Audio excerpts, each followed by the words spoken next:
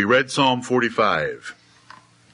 The 7th verse told us of Jesus Christ that he loved righteousness and he hated wickedness. Amen. The Lord sends me to you this morning. I hope you believe it. Amen. I believe it. And the message I have for you is to hate wickedness. Amen. Is to hate sin. Right. We do not hate sin enough. Amen. Because we do not hate sin enough, we do not please the Lord enough. Right. We do not live like we've been redeemed from all our sins. Right. And we deny ourselves the blessings that we need as His children on earth. Amen. And so we end up living incomplete, unsatisfied, discontented, lean, dry spiritual lives because we don't hate sin enough. Now, hating sin is not a popular topic. I didn't get it off the internet. I didn't get it from a manual at our local Christian bookstore. It's not popular to preach on such a negative subject. Right. But it isn't negative because it's to the glory of God. Amen. It's a very positive subject Right. because God hates sin and we should hate it along with Him. Amen. And brethren, I follow Elijah and John the Baptist and Paul. I'm not like Robert Schuller. I'm not like James Dobson. I'm not like Billy Graham. I'm not like Cardinal O'Connor. He will need God's mercy on his soul. We'll leave it there. Or nor Jerry Falwell. Right. I do not modify God's message to attract people. Right. They all do. That is the number one item on their agenda, is modify the message to expand the audience. Right. We will let God expand the audience in His time, in His pleasure. Amen. If He wants to, then we'll thank Him for it and we'll labor harder. If He doesn't, we'll labor hard and we'll try to please Him with the numbers that we have. There's enough. There's enough. Hating sin is what I want to preach to you this morning.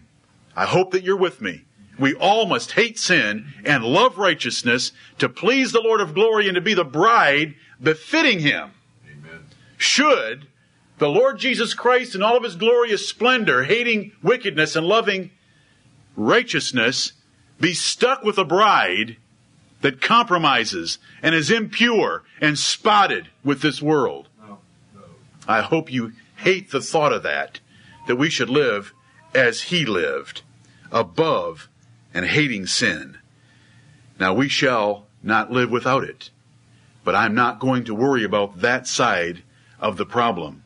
When we get to the place that we think we're without sin, then we'll preach hard from verses 8 and 10 of the first chapter of 1 John.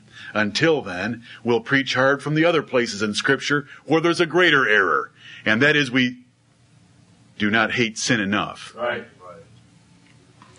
God hates sin. We've already seen that Jesus Christ hated wickedness. You can turn in your Bibles to Proverbs chapter 6. I'll read it very quickly. You know that it's there. This is not something I haven't preached in the last 12 weeks.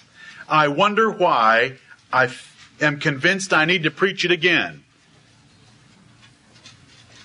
I wonder if there's any reason for that. Every problem in our lives, every marriage problem, every child problem, every problem is the result of sin. Amen. Right. The fact that you're going to die sometime within 80 or 90 years is a result of sin. Amen.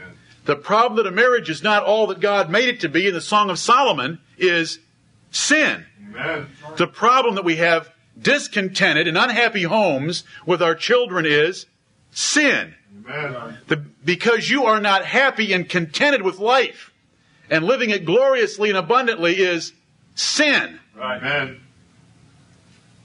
Because God is going to burn this world up with a fervent fire, melting all the elements as we know them is because of sin. God hates sin. Verse 16 of Proverbs chapter 6, these 6 things doth the Lord hate. Yea, 7 are an abomination unto him, a proud look, a lying tongue, and hands that shed innocent blood, a fantasizing heart. I'll help you out there. You like to read an expression like a heart that deviseth wicked imaginations, and excuse yourself from it. A heart that fantasizes in any way contrary to God's word. Amen. Feet that be swift in running to mischief. A false witness that speaketh lies, and he that soweth discord among brethren. What a list we have there. And every sin that goes in between those. God hates them. Amen. Now, it's not popular to preach on the hatred of God. Right. But this is a text, and there's many more like it, that God hates sin, and here he lists 7 of them for us. And we should hate them. Do you hate sin this morning? Amen. I mean, hate it. If you hate it, you don't do it, you don't talk about it, you don't watch it, you don't think about it, you despise it, you want to destroy it, you condemn it, you ridicule it, and you stay away from it as far as you can. If you hate sin. Right. If you play with it in the least way, you do not hate it. Right. If you allow it in the least way, you don't hate it enough. Turn to Isaiah. Isaiah 61. This isn't a deep subject, but I'm telling you that we live in a generation where it's a very difficult subject. Is ours a Christian nation? They say it is. They say it is. You know, in the World Almanac, we'd be called a Christian nation. What's Christian about it? It's entertainment? Is its entertainment Christian? Is its entertainment something that could run through Proverbs chapter 6, verses 16 through 19? Its leaders? Its schools? Its publications? Isaiah 61 and verse 8. For I, the Lord, love judgment. I hate robbery for burnt offering. And I will direct their work in truth, and I will make an everlasting covenant with them. The point I want to get is, I, the Lord, love judgment. That means executing justice and doing the right thing. That's what the word judgment means many times when it occurs in your Bible. It doesn't mean hammering people. Sometimes it means hammering people, but many times it means doing the right thing. Right. Judge not after the appearance, but judge righteous judgment, is what Jesus would say. Amen. And I hate robbery for burnt offering. That was a sin that was going on then. Turn to the book of Amos, Jeremiah. I'll pick some easy ones that you can find more quickly. I've got a string of them here. We don't need them all. You can get the message. God hates sin. We want to hate it with them. We want to hate it because of them. We want to hate it for them. Jeremiah 44 and verse 4. Jeremiah 44 and verse 4. Howbeit I sent unto you all my servants the prophets, rising early and sending them, saying, Oh, do not this abominable thing that I hate. There's God's messengers. If I didn't preach a message like this on a regular basis, I wouldn't be God's messenger. I'd be someone else's messenger. Yep. This verse says that God has sent his prophets, sending them early, quickly, urgently, saying, Oh, do not do that abominable thing. I hate it. And we must hate sin in our lives. Right. To fear the Lord is to hate sin. Amen. Sometimes we get confused when someone says the fear of the Lord is the whole duty of man. That's what Solomon wrote us. And if you're low on understanding the Bible, you'll wonder, what does that fear mean? Well, Proverbs chapter 8 and verse 13 will help define it for us. Amen. What does it mean to fear the Lord? Proverbs 8:13 reads this way: The fear of the Lord is to hate evil. If God hates something, and he is the creator God who shall be the judge of heaven and earth, we should be hating it along with him and not doing it because we fear him. The fear of the Lord is to hate evil. Amen. Proverbs 8:13. Pride and arrogancy and the evil way and the froward mouth do I hate. Amen. We have a government that likes to sit in session and debate hate legislation as if they are going to outlaw that four-letter word from our language. Hate is a good verb. Amen. It's used often in the Bible. God just directs us to hate certain things and to love other things. Right. And as Christians, we can love our enemies, but we are to hate sin. They are totally confounded in their ignorance. Right. If we had a president that hated sin, he'd be a better example for our nation. That's true of all men. Yep. Turn to Psalm 97. Psalm 97. I don't want you to think that I would pick one verse like that. Psalm 97. How do you know if you love the Lord? Psalm 97, verse 10. Ye that love the Lord, hate evil. Ye that love the Lord, hate evil. Do you love the Lord this morning? Amen. Hate evil. Hate it. Don't just think poorly of it. Don't just know that sometimes it causes problems. Don't just know that vaguely there's going to be a judgment for it someday. We need to hate it with a positive, fervent hatred, as God does. Right. We like Psalm 119, verse 128. It says, Therefore I esteem all thy precepts concerning all things to be right, and I hate every false way. We like that. But I don't want you to like that preeminently in a doctrinal sense, nor in an evangelistic sense, as a verse of division for us from other sects and denominations that don't follow the Bible as closely. I want you to love that verse the way that the psalmist loved it, Right. in applying it to your own life. Amen. Every precept I find the Word of God that steps on my toes or hacks out my right eye is right. Amen. And I love it, and I esteem it, even no matter what it's speaking about in my life, and I hate every false way.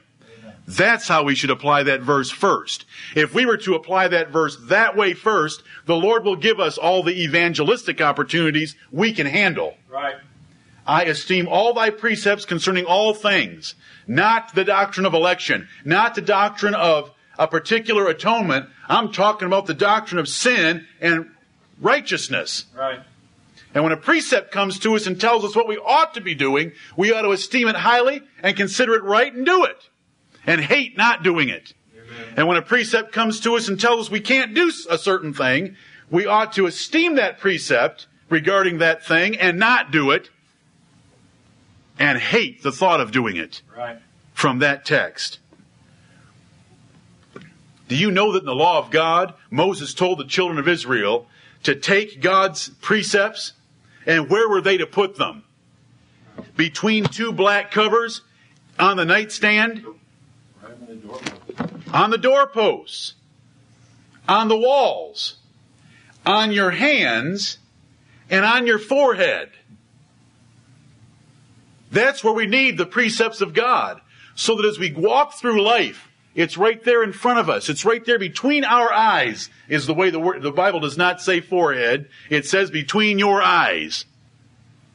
And it says on your hand, so that you'll remember what God said about everything, and you'll do it. Amen. And not just do it, because that's not the message this morning. The message is to hate every false way. Right. To hate sin. Amen. Are our homes like that? Do we have God's precepts so visible, it's as if they're on the wall, on the posts, between our eyes and on our hands? That's where they need to be. We need to make things as black and as white as we can. Sin is sin. Right is right and wrong is wrong. Period, exclamation point. Right. And never compromise it. Never modify it. Never excuse it. Explain it. We don't even need to defend it. God said it. I believe it. That settles it. Amen. Our children don't need to know that 3-letter word, why, until they're old enough to ask with an understanding way. They need to know that God said it. That's the why. Amen. And every time we say something, we ought to already include that, so there is no why. And if it's a commandment that we've made, well, that's God's commandment too, because God gave us as their authority figures and the heads over them. And when we say something, they don't need to ask why. Right. Because parents said so. That's enough. Right. And anything different than that is sin. Amen. Do you know what the Bible calls parents? Gods, Right. with a little g. Do you know what he calls policemen, mayors, congressmen, governors, presidents? Gods, with a little g. And they're to be treated as such. And we need to lay out laws like that. We need to condemn euphemisms. It's adultery. It's not an affair. It's not a love affair. It's adultery. It's sodomy. It's not gay. It's sodomy. Right. It's drunkenness. It's not alcoholism. It's drunkenness. It's pride. You can't call it an independent spirit. It's pride. And it's condemned by God. It's rebellion. It's not a strong will. Well, he's a strong-willed child. It's rebellion. And God considers rebellion like witchcraft. Right. Don't play with words. There's nothing gay about sodomy. There's nothing loving about adultery. Men after God's own heart will hate sin and will hate men that promote it. You say, is it right to hate other men? Just go read Psalm 139 where the sweet psalmist of Israel, that gentle man David, will tell you to hate the enemies of God with a perfect hatred, Right. and that he did so. Amen. Men that promote evil in our nation, especially our entertainers and especially our educators, especially our leaders. Where do we stop in our nation? They're hated. Not personally. That isn't the point. The point is what they represent and what they do. You don't even know them personally. That isn't the point. But you hate their effect on our society. You hate what they're doing, what they stand for, and what they say. They're the enemies of God, and so the psalmist would tell us there to hate them. We need to avoid worldly connections. 2 Corinthians chapter 6 says, be not unequally yoked together with unbelievers. Right. To come out from among them and be separate. And touch not the unclean thing. We don't. Do you know today you cannot tell the difference? You can't tell the difference hardly between a Christian and a worldling. And in this country, at this stage of affairs, it should be a great difference. Right. Come out from among them. Be separate. Don't touch it. That sounds like hatred to me. Don't even touch it. And I will receive you. You wonder why God doesn't hear your prayers sometimes? You don't feel very close to God? We don't hate sin enough. Amen. If we did, God would hear us because He promised, I will receive you. You will be my sons and daughters, and I will be your God. Right. Pure religion before God and the Father in James 1:27. Pure religion before God and the Father is to be unspotted from the world. Right. That's not to let a spot get on us. The TV is a fire hose. Don't think you can play with it. It's going to drown you in sin. But we don't even want to be spotted by sin. We don't even want to have a little sin. Right. Because we want to, what? Hate sin. Amen. That's pure religion. Is pure religion this great big grinning smile like Robert Schuller that I mentioned earlier, telling everybody that you're wonderful and beautiful, and as you all get up in the morning and look in the mirror this morning and say, I'm beautiful and wonderful. Yes, let's celebrate the beauty of man. No. That isn't pure religion. Pure religion is to be unspotted from the world, not being touched by what this world thinks is good what this world does, what this world thinks, what this world says. So turn to Psalm 101. It's just too good. We've read it several times in the last 3 months. Amen.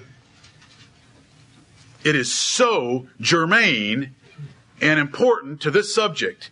It's why we read it a couple times already. And I'll not read the whole thing, but the whole thing is good.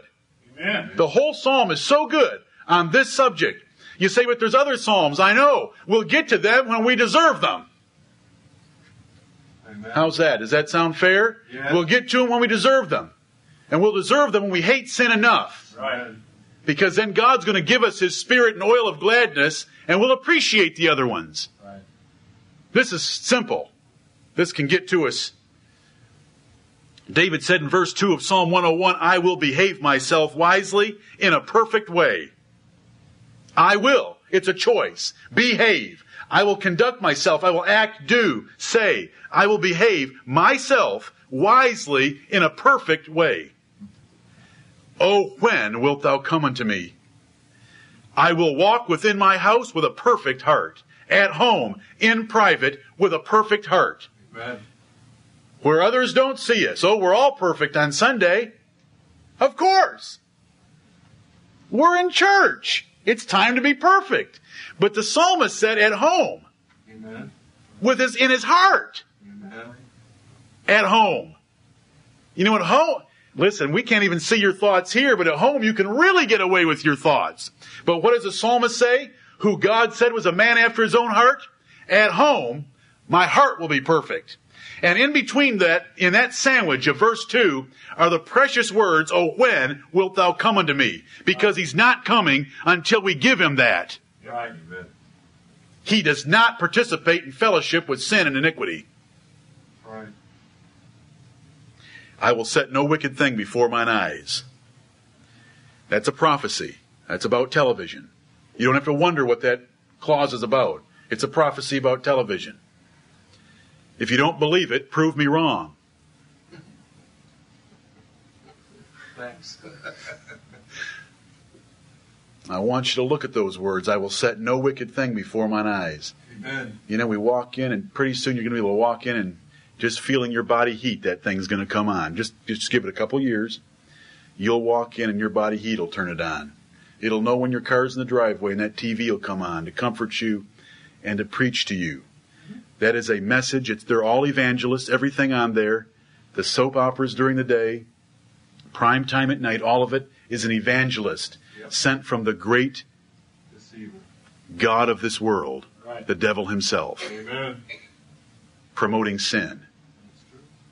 I will set no wicked thing before mine eyes. The report I heard from the ladies' meeting on Wednesday night made me very pleased and very happy as a pastor to know that the evangelism from Hollywood is being a lot less effective church-wide at home. Amen. Amen. Amen. Thank you, Lord. Continue to bless us. I hate the work of them that turn aside. It shall not cleave to me. Men that turn aside from God's clear and identified path. Men that turn away. I hate the work of them that turn aside. Our educators, our leaders, our entertainers, when they turn away from the way God said it, I hate their work. And it will not touch me. It will not stick to me. It will not cleave to me. I'm not going to let it get near me. Touch not the unclean thing. Come out from among them. Be separate. Hate the work of them that turn aside. They turn aside to all sorts of things. Children making jokes of parents. Sodomy. Adultery. Fornication. Levity. Laughter. Jesting. Joking about life. The Bible condemns it all. He gives us plenty of things to laugh about with holy laughter. Right. You don't need the vain laughter of this life and its stupid sitcoms. All of that, every laugh from a sitcom is ungodly. Show me in a Bible, I'll show you 20 verses in a Bible that damns it. Amen. Life is sober, and when you get to the end of it, you'll all know exactly what I'm talking about. That's right. Right now you want to fight me. Because you're all loving sin. Not all. Whoever wants to fight me loves sin. They do not love sobriety. They do not hate foolish talking. Did you know that foolish talking is the reason God will come and burn this world up? Right. Ephesians chapter 5 and verse 8. Did you know that jesting is another one of the reasons God is going to come and burn this world up? Amen. Ephesians 5:8. Do you know when it comes to young men in Titus chapter 2, it gives one thing that the Apostle Paul wanted Titus to preach to young men. Be sober-minded. Right. I know I'm Neanderthal. I should be running around with a piece of leather around my loins, eating locusts and wild honey. I have no place in this 20th century. It's 21st now. See, I'm always behind. I don't belong here. Many times in the privacy of my office, I feel like I'm 1 in 6 billion. And I am no hero. I do not live up to what this Word of God describes for me. But I want to, and I shall preach it. Amen. And He'll forgive me where I don't. Amen. And I'll keep right on going. Amen. Laughter. Sitcoms are ungodly. You say there's no nudity. So? Do you know what? Laughing is worse than nudity. Forget that remark. I believe it though. Because laughter reduces the soul to the level of a demon-possessed idiot. So that all sin is right there for him. It takes away all the discipline and the gravity and the sobriety of the human soul. Laughing all the time in those sitcoms that are designed with little signs up there to get the studio audience to laugh, to turn you into a superficial, shallow, laughing, jesting perspective on life so that you cannot see the truth. You cannot see the gravity of our situation. We're all dying. We're all on a ship that's going down and everyone wants to laugh. No one says, we're all dying. Judgment's coming. There's a hell that waits. Amen. No one says it. Amen. Amen. God's given us so many things to laugh about and to give all the pleasant pleasures of life, and He certainly didn't invent sitcoms. God made man upright and they've sought out many inventions, is what the Bible says. Amen. The Bible says to love not the world. You know what it says in 1 John 2? You can't love the world and love the Father. You can't do them both. If you're going to love the Father, you got to hate the world. If you're going to love the world, you already hate the Father. Because you don't like that being who gets in your way of having fun. You got to love the Father and hate the world. If you don't hate the world, you don't really love God.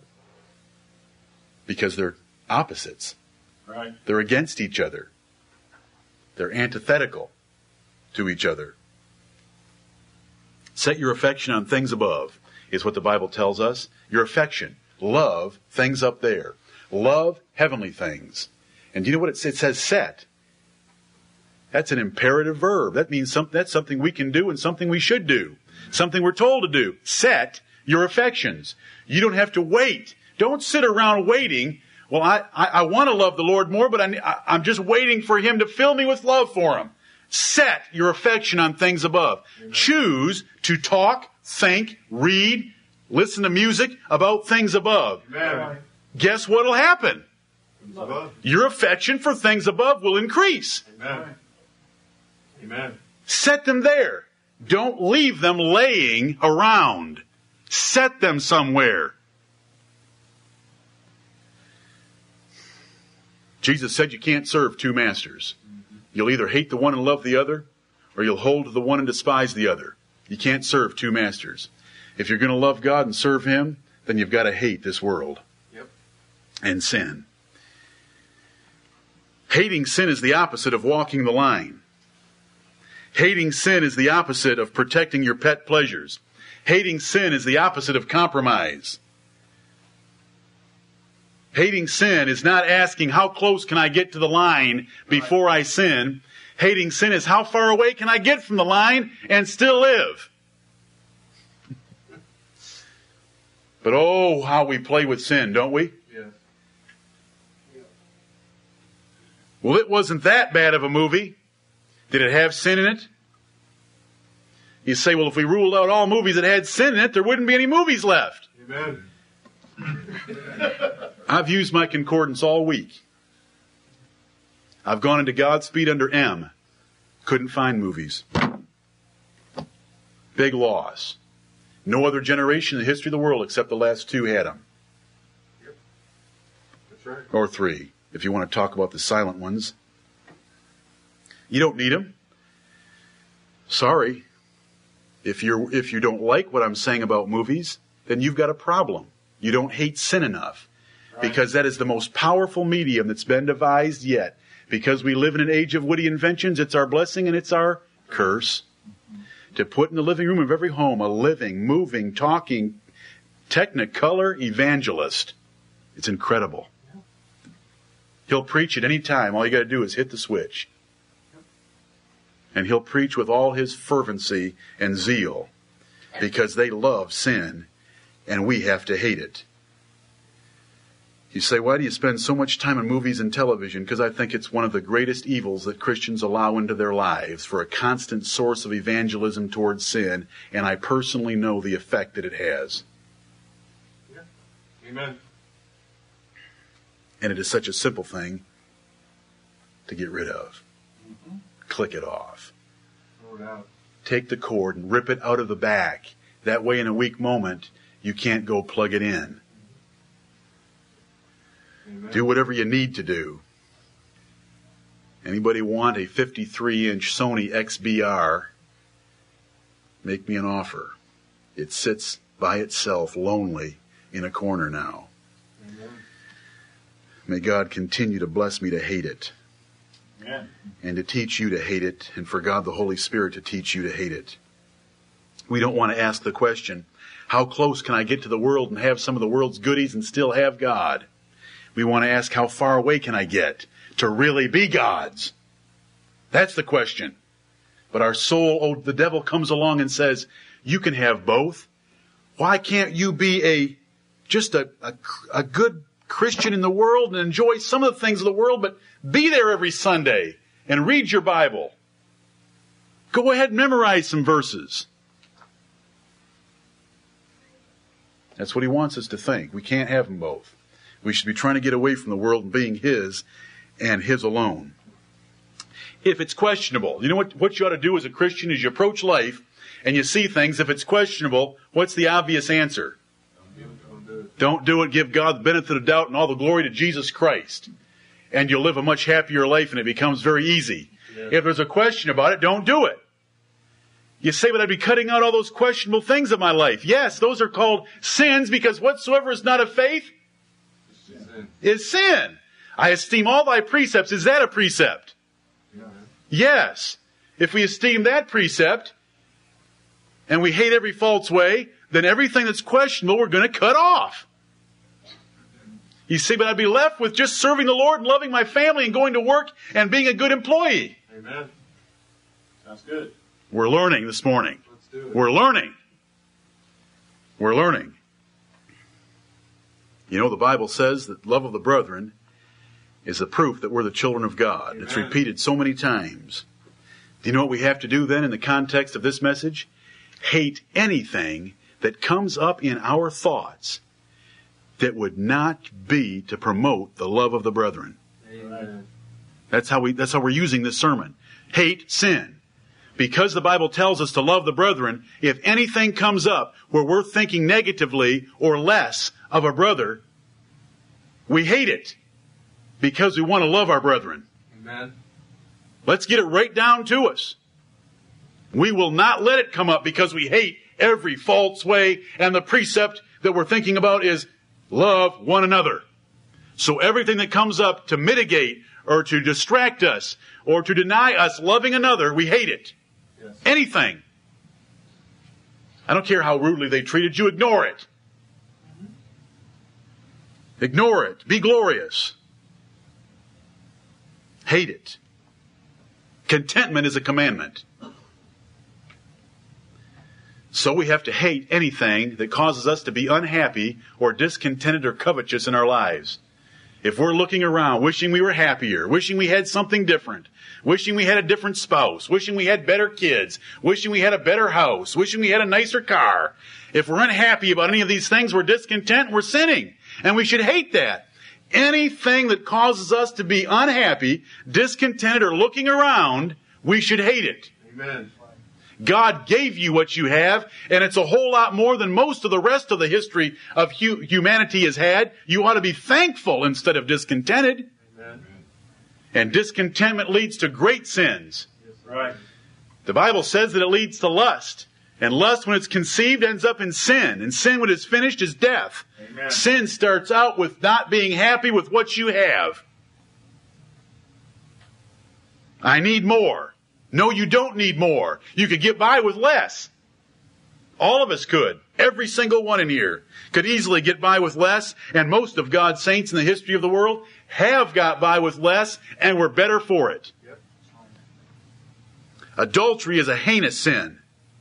Anything that even points or hints in that direction has got to be hated. Anything that points or hints in that direction must be hated.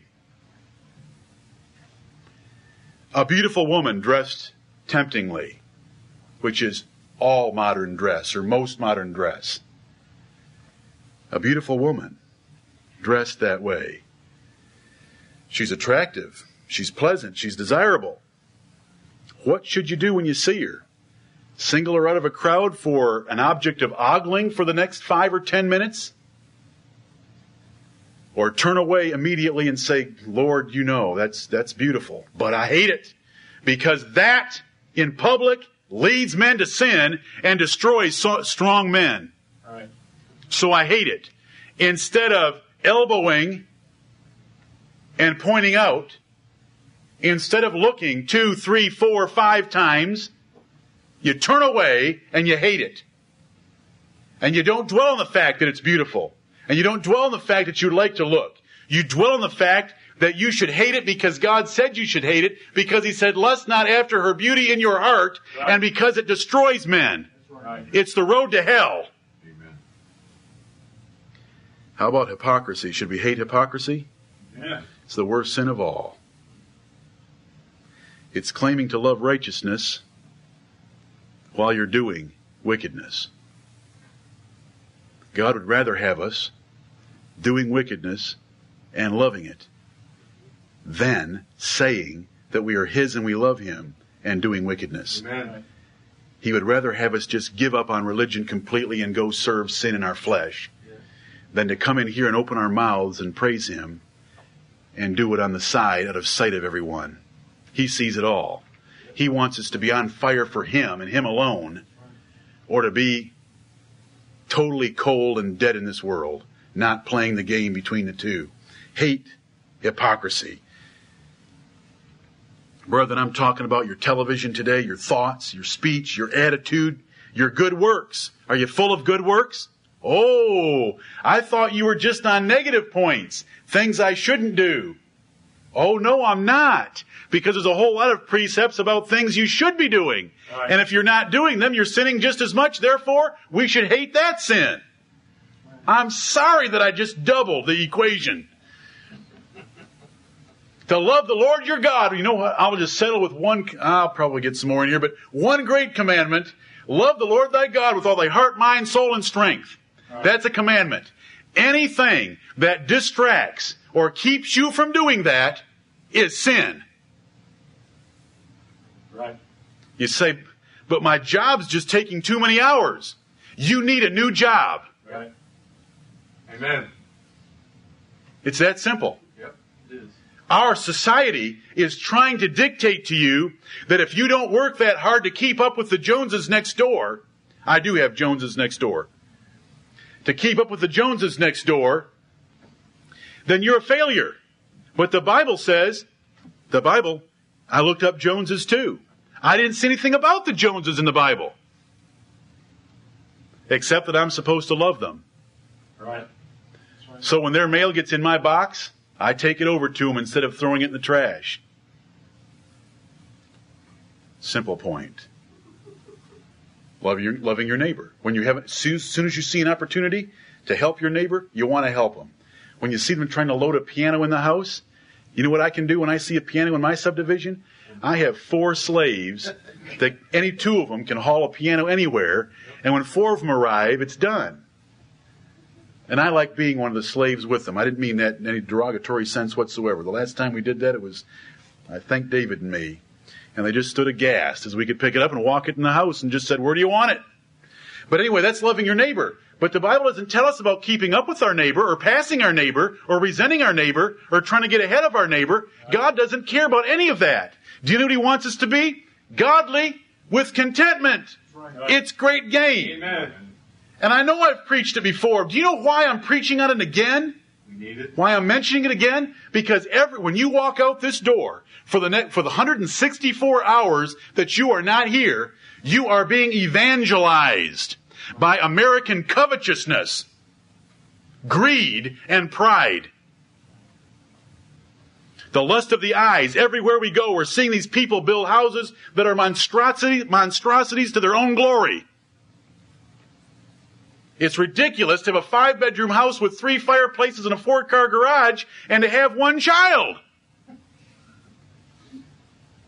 You say, but can't they do that if they want to? If the Lord gives them that house with a normal and basic amount of work, then God be praised for His great mercy to them. Right. But when a man goes and spends his life at the office in order to get that, rising early and staying up late and working overtime by choice to have that so that he can build a name for himself and denies his children the time that they ought to have, being taught the things of the Word of God, and his wife the time to love her like the Song of Solomon describes, and his own personal relationship with God, he has sinned. Amen. He has sinned. Amen. And everything out there is trying to get all of us to do that. Yep. To be unhappy with a small house.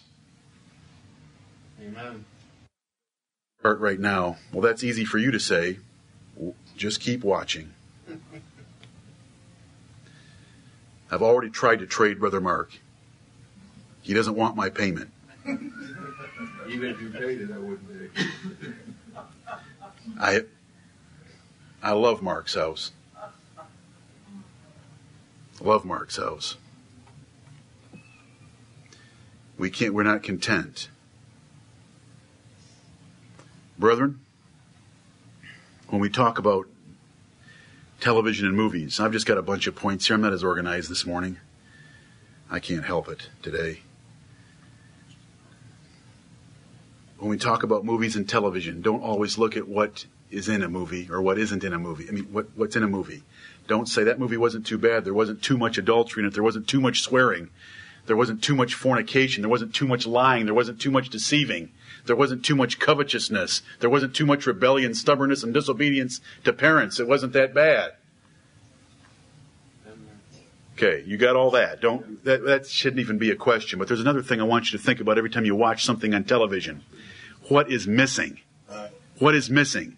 I don't care if it's Sarah Long, Tall and Ugly, or whatever the name of that great little movie is that some of you think is so great. I just want to throw out something for you to think about. Those people are ungodly. When anything bad happens, they don't go to the Lord. It doesn't show them building good spiritual habits in their lives. You say they prayed before dinner. Everybody prays before dinner, brethren. They pray before dinner on soap operas.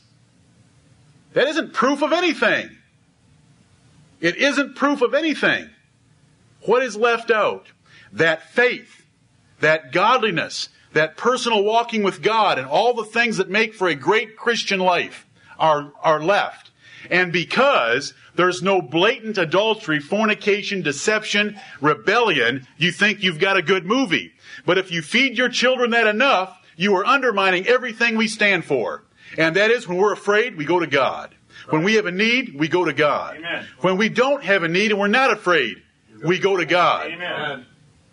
And our greatest pleasure is going to God. Amen. And with our wives, we go to God.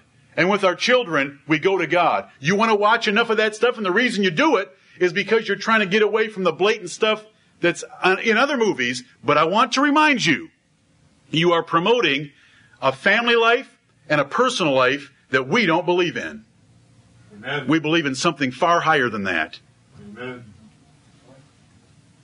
Great gain is not godliness with contentment with some success. Follow me closely. Great gain is not godliness with contentment with some success. We want to put our parentheses in that statement and get some success in there. Because if I don't have any success in life, if I'm really just making enough to live and save a little for my children's future and to put clothes on their back and food in their bellies and a roof over their head, that isn't enough. That's a failure. But the Bible says this is a precept that we esteem, don't we? Right. Godliness with contentment is great gain, and it doesn't say anything about how much you have or you don't have. Hate lies. Do you like little lies? Nope. Do you allow little lies? Big lies, funny lies, minor lies, white lies, as some have said. They're all black. Amen. They're wrong. You say, but what about, I'm not worried about that this morning. Well, what about Rahab? No, we're not worried about that this morning. Call me when you've got 2 spies laying on your rooftop and the police are at your door wanting them. Call me. We'll work on that then. Right now, hate lying because deception is horrible. It undermines the relationships between people. And it's hard to replace it. Yep. Hate fornication. You say, what does it mean? It means doing anything that you shouldn't be doing with someone of the other sex. Hate it all. Whether it's married people, unmarried people, whether it's with love, without love, whether it's in your thoughts, your words, your jokes, or your songs. Hate it. Christians can't listen to music that's promoting fornication. Directly or indirectly. Christians can't tell jokes like that because we're to hate it. You tell enough jokes, pretty soon you'll allow yourself to fantasize about it. You fantasize about it enough, God will bring you a Bathsheba. Because He wants to show you what's in your heart. And He wants to show you the error of your ways. Cut it all out. That's how you hate it. Is bitterness at your wife a sin? Yes. Then if there's anything that you feel welling up inside you, or anything happens that's provoking that first impulse of bitterness and anger at something she did, what should your emotion be toward that thing? Kill it. Kill it. Hate it. Hate that welling bitterness towards your wife. Hate it and put it away and love her instead. You say when she's done something wrong, how do you want to ever taste the Lord's bitterness when you've done something wrong? I'll leave it there. That should be good enough advice. Amen. Women, is reverencing your husbands a precept of the Bible? Do you esteem it? Then you should hate anything that takes you away from reverencing your husband. You say he doesn't deserve reverence. He deserves reverence because God said He does. And it's not because of who He is or what He does. It's because of His office. Amen. He's your husband. It doesn't matter where He leaves His clothes. It doesn't matter how often He showers. Nothing like that. God put Him in an office, and God considers the office very highly, and He considers you subservient to it and should reverence your husband. And if you don't like it, then just fold up the book and burn it this afternoon. The Bible tells wives to reverence their husbands. And if you thought I was just unfair in the weighty treatment of those 2 points, I'll go back to the men. If you ever feel the bitterness coming up against your wife, crush it, hate it, and love her. You're being unmerciful. She is not you. The Bible says she's a weaker vessel. She will not measure up. She will disappoint you. And if you get bitter about it, you hurt her. But I'm not really concerned that much about her this morning. I'm concerned about the holy God. You hurt Him, and He will withdraw His Spirit from you and leave you retching for your happiness. Because you won't have any. Hate bitterness towards your wife. Amen. hate anything against your parents. If your mother tells you to do something, do it. Even the thought of not doing it is sin. Right. Hate that sin. You say, but she works me so hard. Good. So what? It'll make you a better person someday. Amen. Right. But they take away my fun. Good. You don't even know what fun is yet. Right. Trust your parents. Obey your parents. Honor your parents. These are simple commandments. Right. Anytime you think about not obeying your parents, you're sinning.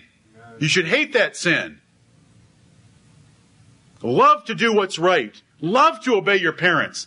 Love to see if you can be the fastest one to obey in the house.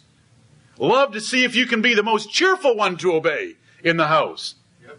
Love to see if you can always be the one talking positive about your parents. That whenever you're off with your brothers and sisters, you're always saying good things about mom and dad. That is honoring your parents. If a brother or sister wants to say something negative, blast them. Well, God, that's for mine. Stand for righteousness. Right. Hate sin. Honor your parents, private and public, before them and not before them. It's a great commandment. It's one of the 10. It's the first one with a promise. If you'll do it, God will give you a long and a good life. Amen. He doesn't need to give us that, but He does it anyway. Praise His name. He's so merciful and gracious. All you children, hate sin. Hate anything that makes you disrespect your parents. You didn't get a car when you wanted it? Hate any feeling that wells up inside of you because they didn't give you exactly what you wanted. They have reasons. They've lived 4 times as long, 2, 3, 4 times as long as you have. They've driven longer. It's so ridiculous to even question it. They know better, and they love you. You don't love you. All you love is foolishness. Amen. They are thinking of your best interests. And none of that really matters. God said, honor your parents. Right. That means whenever a thought pops up that's negative about your parents, hate it and put it away. And then someone will be sitting there saying, well, I've never committed adultery, disobeyed my parents, or told a lie. Well, I've got one for you. It's called self-righteousness. And when it swells up in your breast, hate it. Right. The thought that you are righteous, and I don't care how righteous you've been, the thought that you are righteous is sin. Amen. Because you are a sinner. And if it weren't for Jesus Christ suffering the horrible pains of hell on the cross of Calvary, you'd be in hell yourself. Amen. Hate self-righteousness. That's a Pharisee. You're the worst one Jesus ever met. Jesus loved harlots. And if you sit there in your heart and say, man, he committed adultery, or she committed adultery, I've never done anything like that. Gee, I'll tell you one thing I know for sure from the Bible. Jesus loves that harlot long before he'll ever love you. Because he knows you need him worse than she does. At least she's honest. And at least she's got repentance in her heart. And at least she came to Jesus and fell at his feet and begged for mercy. Right. While the Pharisees sat there and made fun of him because he would show her any affection and forgiveness. Everybody likes to sit around and say, well, I'd never be guilty of such a big sin like that. I guess I already fulfill this sermon. I hate sin. I hate adultery. I'd never do that. I hate lying. I never do that.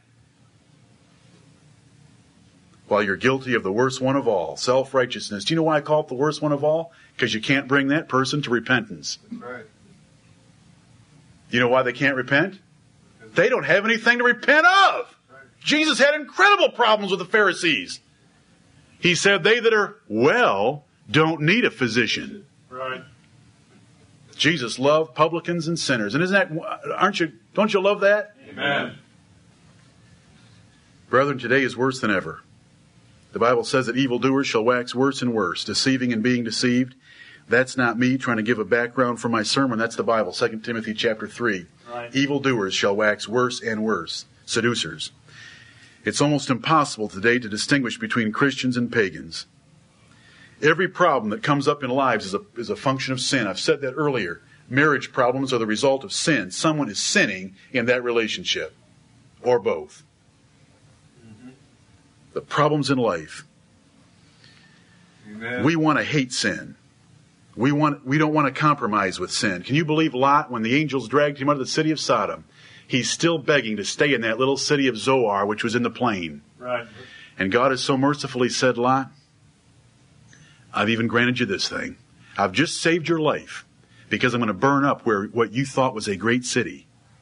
I'm going to burn it up. And now you want another little one sin in your life. I'll go ahead and give it to you. But I'll tell you what, when the heat came down and he was sunburned real badly from what came down in Sodom and Gomorrah, he hid for the mountains. Right. He got the message after the fire fell. But he didn't get the message of an angel trying to drag him out. And you know what I'm trying to do this morning? I'm trying to drag you out before the fire falls. Amen. We cannot compromise with sin. We have to Right. hate it, avoid it, not touch it, separate from it, and come out from among those that do it. What caused the flood? Sin. Thank you. What caused the creation of hell? Sin. What caused the suffering of Jesus Christ on the cross of Calvary? My sins. Did babies die in the flood? Amen. Did they die peacefully in their sleep from crib death? Yep. How about grandparents in the flood? Yep. This wouldn't go over big on Robert Schuller's channel, Nope. but it's the Bible. Right now. We look at the flood, and we read it last night in our family, Genesis 6 and 7. We look at the flood, and all we can think about is the size of the ark, that it had 3 stories, that they had 2 of every clean animal and 2 of the unclean animals and 7 of the clean animals. And we think about the facts.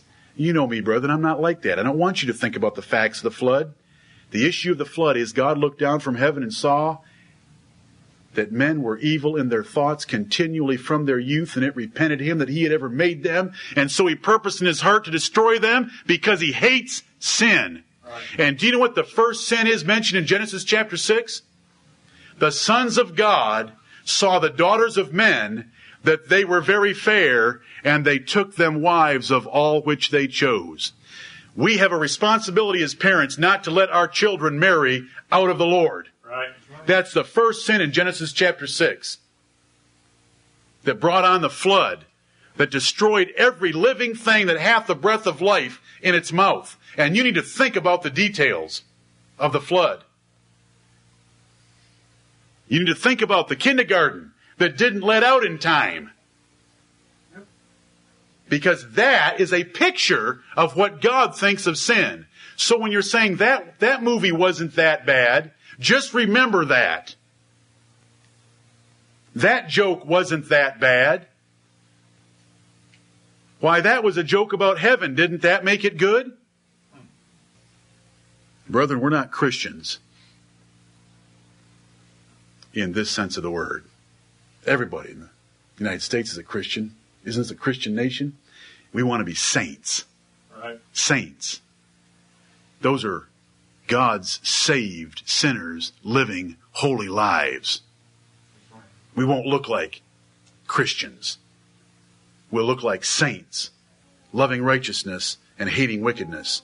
For those of you that run into Christians on the job and talk about anything with them or watch them, you know what I'm talking about. But you know what the real fear is? When everyone on the job knows that we claim to be a Christian, they better see saints, not just Christians. What happened to Uzzah when he touched the Ark of the Covenant to keep it from falling off? Died. He died. They were having a glorious celebration of the glory of God. He died? Amen. Was that fair? Yes. What does it show us a picture of? Amen. God's holiness and what he thinks of sin, modifying a little tiny commandment. They were getting the ark there better. Isn't carrying it on a brand new ox cart better than carrying it on the priests, on the shoulders of priests? Nope. Isn't that more glorious to put it on a brand new ox cart? And he didn't want it to fall off. He just reached out to steady it. And God killed him? Yep. No. Yes. Was Moses a good man? A faithful man? Did he serve God for many years with a very rebellious and stiff-necked people? Right. Did he get to see the land of Canaan? Barely. How many offenses? 1. Did he go to the right rock? Yep. Did he do it when God wanted him to? Yep. Did he get water? Yep. But he smote it with his rod instead of speaking to it, and God didn't let him into the land of Canaan. Right. That's what God thinks of sin. What happened to a husband and a wife that came to Peter in the New Testament church? The husband came in first in Acts chapter 5, laid down a huge sum of money, and said, Peter, we've sold our property. We want to give it to the Lord. What happened to the man? Died. Fell down dead. The ushers came forward, and instead of collecting the offering plates, they picked up Ananias, hauled him out, and put him in the church cemetery 6 feet under. 3 hours later, his wife walks in. Peter says, did you sell the property for so much, Sapphira? We sure did, Peter. What happened to her? Fell down dead. This is Acts chapter 5. Billy Graham doesn't use these texts at crusades.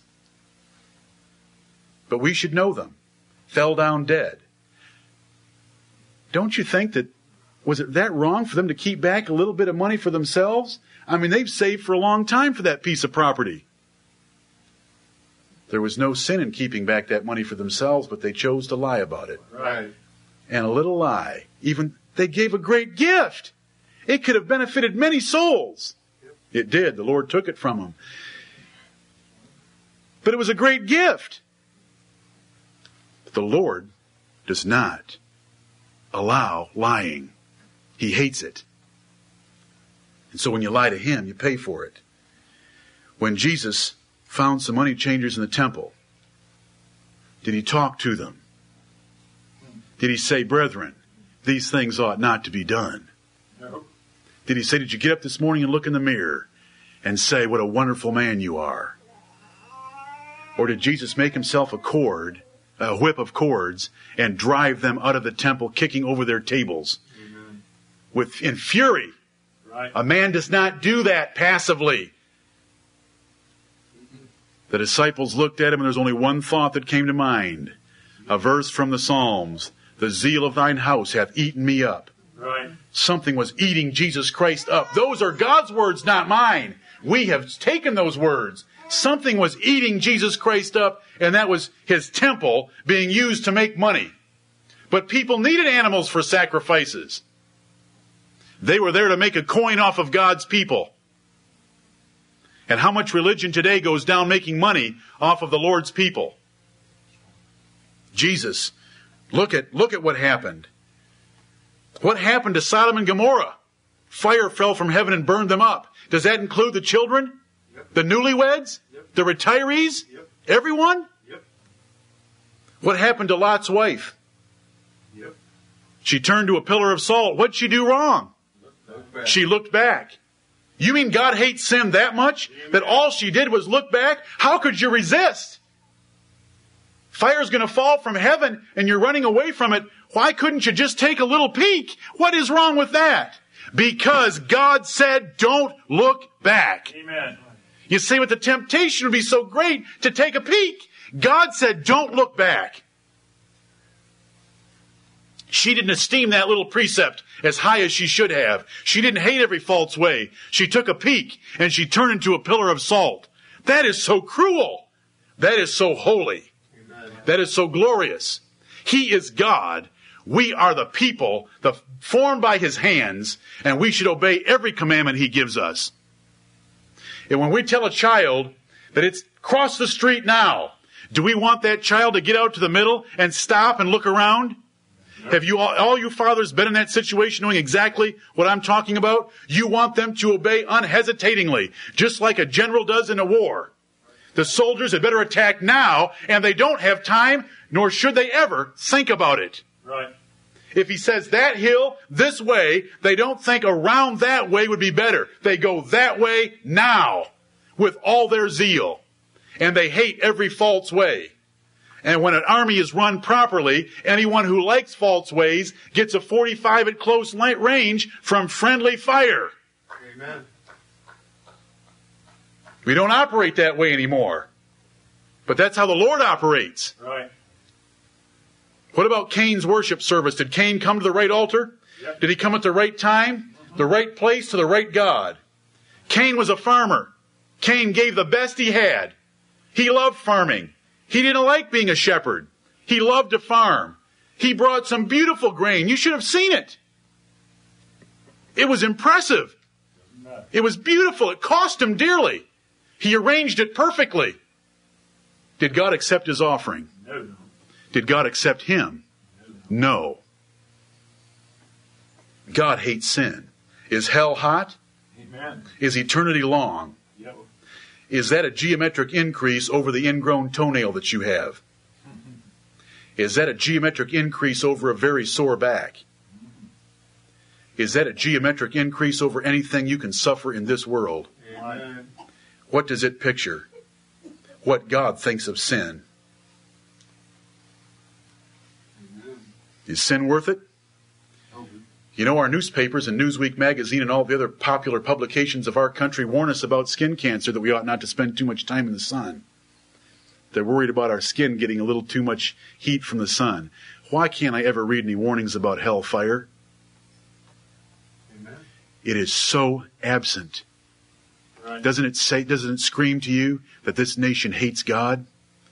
It will not give any recognition to the fact that he is going to judge the earth. They want to warn you about skin cancer, but not about hell. Right. Something is twisted and perverse, and it's not in this room, and it's not in this Bible. It's in their thinking. Who gives a rip about skin cancer compared to eternal fire?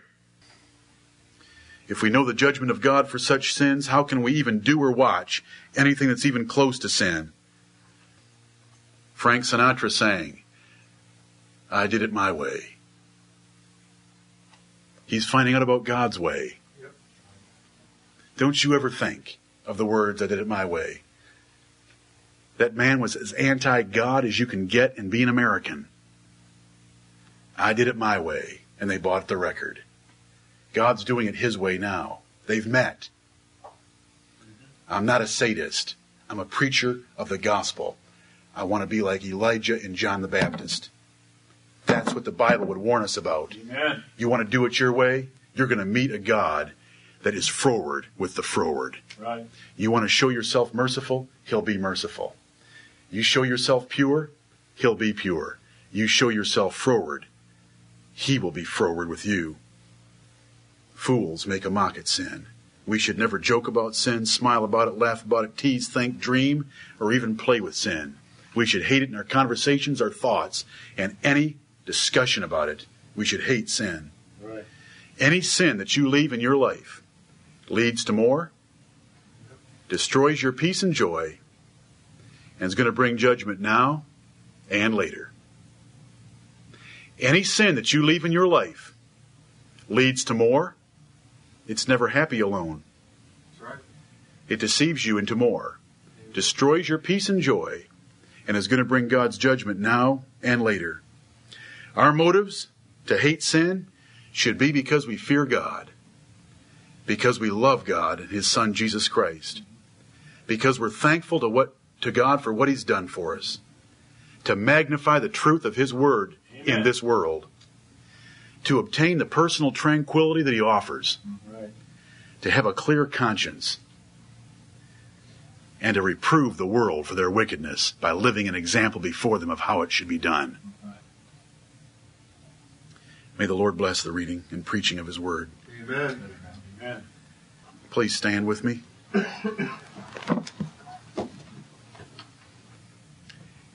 Holy Father, your word warns me that though I would bray a fool in a mortar with a pestle, his foolishness shall not depart from him. But your word also gives me the great hope that the Apostle Paul could write to Titus and tell him that we ourselves were sometimes foolish. Right. And you gave us a new heart. And I pray that you'll give everyone in here a new heart. Amen. And Heavenly Father, those with new hearts that do hate sin and love righteousness, I hope their hearts have been provoked to greater zeal for thee. Amen. I pray by your Holy Spirit you'll bring forth fruit from this message. Yes. I know that it is not by might, nor eloquence, nor argument, nor number of points, nor volume. It is by your Spirit, saith the Lord of hosts. And so I turn it over to thee now, begging thee to bring forth fruit Not for my honor and glory. I don't care if I ever hear a word. Not for the honor and glory of this church, but for the honor and glory of thy great name, that we might live up to it. As saints in the earth that are truly Christians, who live like Jesus Christ, hating wickedness and loving righteousness. And, O Lord, we look forward to that day when we'll be clothed in his righteousness, and he shall come to rescue us and deliver us into his heavenly palaces to be with him forevermore.